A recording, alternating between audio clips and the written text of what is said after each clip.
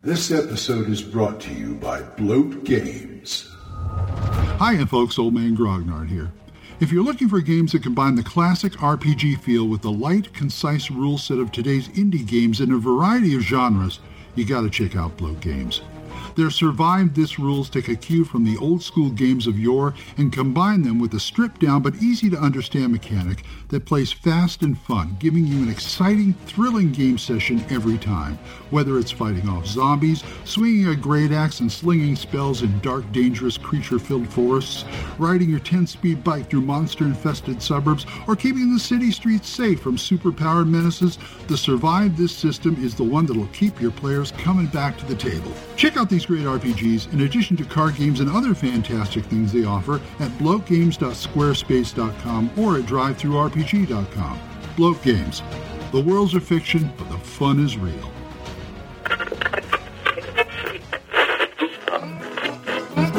Abandon all hope, listeners. You're listening to Radio Grognard, the OSR podcast about stuff, with your host, Glenn Hallstrom. Hiya, folks. Old Man Grognard here. Hope you're all doing well. Bit of a gray day. I think some sun's coming out. We'll see how it goes.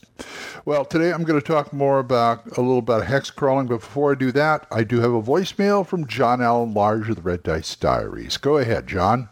Hey there, Glenn. It's John here from the Red Dice Diaries. I'm just listening to your No for Tone episode, and I've got to say I pretty much agree. If you're going for a certain tone or theme with a campaign world, there's certain things that just don't fit. And I find like session zeros are really useful for that, because you can sort of set out your stall at the start, so to speak, and let your players know what is and is not available. So, for instance, in my Old School Essentials campaign I'm running at the minute, in the sort of session zero, I let people know that there were black powder weapons, but it was only at a sort of flintlock level, nothing beyond that. So they knew that going into it and what they could do about it. But I know there are people who sort of get a little bit annoyed if you can't sort of use all of the options. But if you're trying to go for a specific theme or sort of style of game, I 100% agree with you that you have to sort of trim a few bits down, so to speak. And obviously there are times where if you have a bit of a discussion with the player in question, which would always be my first sort of suggestion, maybe you can sort of finagle things around and fit stuff in or sort of reskin them or whatever, so they've got the essence of what they want, but it fits with your campaign world. But as you rightly say, sometimes for the sort of tone and the sake of the game, you've just got to put your foot down and say, no, sorry, you can't have that, and that's just the way it is. Anyway, dude, I enjoyed the episode. I'm going to get back to listening to the end of it now.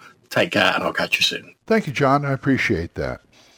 Yeah, it's just, well, like I said in the episode, it's the tone thing. And yeah, I will try and almost bend over backwards for players who want to work a certain concept in the game and work with them to see if we can figure out how to do it without breaking the game, without breaking the tone of the game or the feel of the game. But at the same time, if it just ain't going to work, it just ain't going to work. And you got to say, no, come up with something else or something like that. Fortunately, I have a great group of players in the Monday game who the GM always tries to work with us as players. And as a GM, I work with them and they're okay with it. And so I guess I feel blessed with that. But yeah, there's groups there where you just gotta like, okay, this is the game I'm gonna run. And that's, we can fit what you want to do in there. Okay, fine. If not, well, you're gonna have to figure out something else, or maybe not play or something, or I don't run, or so I don't know. But thank you, John. I appreciate it. Always great to hear you. All right, hex crawling. What I want to talk about hex crawling today is I got all this stuff in my head about hex crawling. I got PDFs and books and stuff to read about hex, really good stuff. But how do you apply that to a published world, like, say, the Forgotten Realms or Greyhawk or Midderlands or something like that? Because you've already got established stuff. And I was thinking about that because I want to do some hex crawl campaign with my players. But I want to use Astonishing Swordsmen and Sorcerers of Hyperborea. Well, now the obvious, because sometimes I run my own world, sometimes I run a published world. And the obvious solution probably would be to, okay, well, just take the game system and do your own world. But when you got a game system like Astonishing Swordsman or some other world like that that's so locked into the tone and the feel is so locked into there, Hyperborea. How would I hex crawl in Hyperborea when there's stuff already, they've already laid stuff out there? That's what I'm saying. Well, first of all, I don't think you should lose any sleep over it because there's always a way. What I would do is start them in a wilderness type setting that is close to what you, that it's pretty much close to the wilderness, very kind of rural, with maybe a town or two. I just look at the map and say, okay, I'll put them here. Say there's some published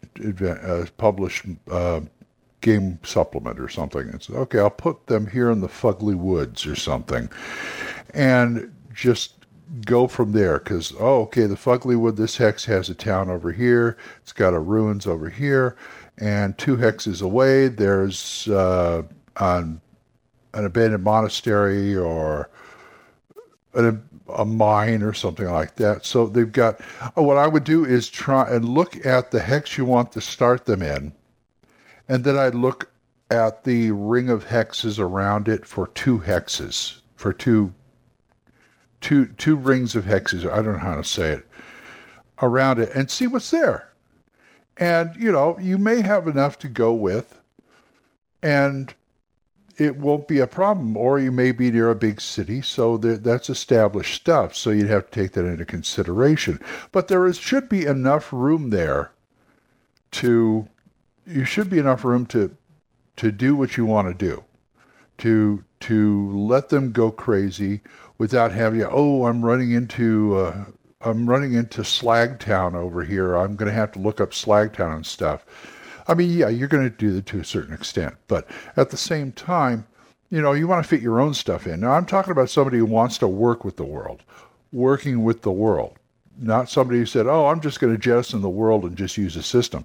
But like I told you before, this isn't the case. This is not the case I'm dealing with right now. This is not the case I'm showing you, because you can do that. At that point, you're just basically doing your own thing, coming up with your own world, or actually using the system for your own world. But like I said, if you do something like Astonishing Swordsman, and I'm sure there's other systems out there, I just can't think of them. But if you're doing that, it's one of those games where this rule system is tightly locked into the world. So this is why you're doing it this way. So, I'm going backwards on what I said, but it's the same thing. So I would do that and see what critters are in that world. Like in Midderlands, you've got some really weird creatures in there already, and see how that would mesh with what you want to do. Going back to Astonishing Swordsman, though. So I'd take the hex I want to work, and then I'd look around it. And then I go back to the filling in the blanks example, the filling in the blanks book example, of breaking that hex into subhexes and see what's there.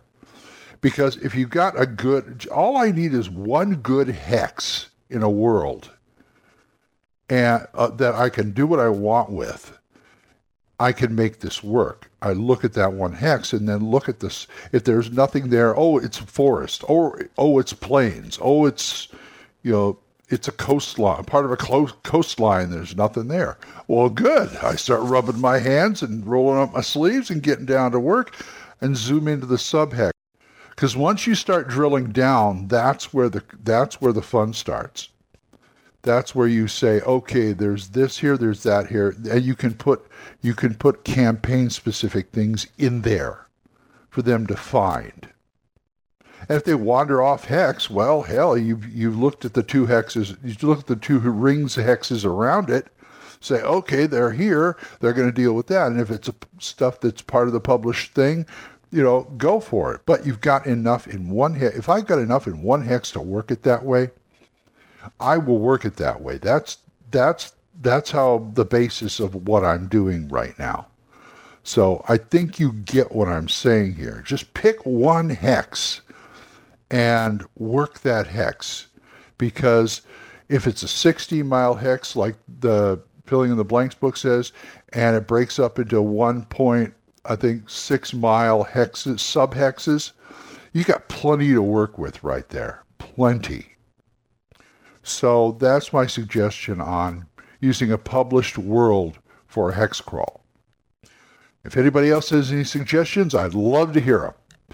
In fact, I'm going to go start my day, so if you guys want to talk to me about this or anything, or suggestions or anything, oldmangrognard@gmail.com, or you can drop a voicemail on Anchor. We're monetized, so as little as 99 cents a month. You too can help support this program, and I would thank you. Thanks again to Jonathan, Oliver, Gilbert, Juan, Carlos, Daniel, Dan, Benjamin, Jason, John Allen, Michael, Roger, and Randy. Thank you guys. Don't forget to listen to Dan Gregg's Jung, Y-U-N-G, Jung Grognard podcast, Mark C. Waldring's The Yawning Owlbear podcast. We also have Big John Allen Large's The Red Dice Diaries. Don't forget to listen to them. Those guys, Randy Nichols and those guys over at Biggest Geekus, are fun to listen to, too. And don't forget my friend Eric Tinkar's Tavern Chat. So, until I see you folks next time, keep the dice warm, and I'll talk to you later. Bye-bye. Questions? Comments? Send them to oldmangrognard@gmail.com. We'll see you next time when Radio Grognard is on the air.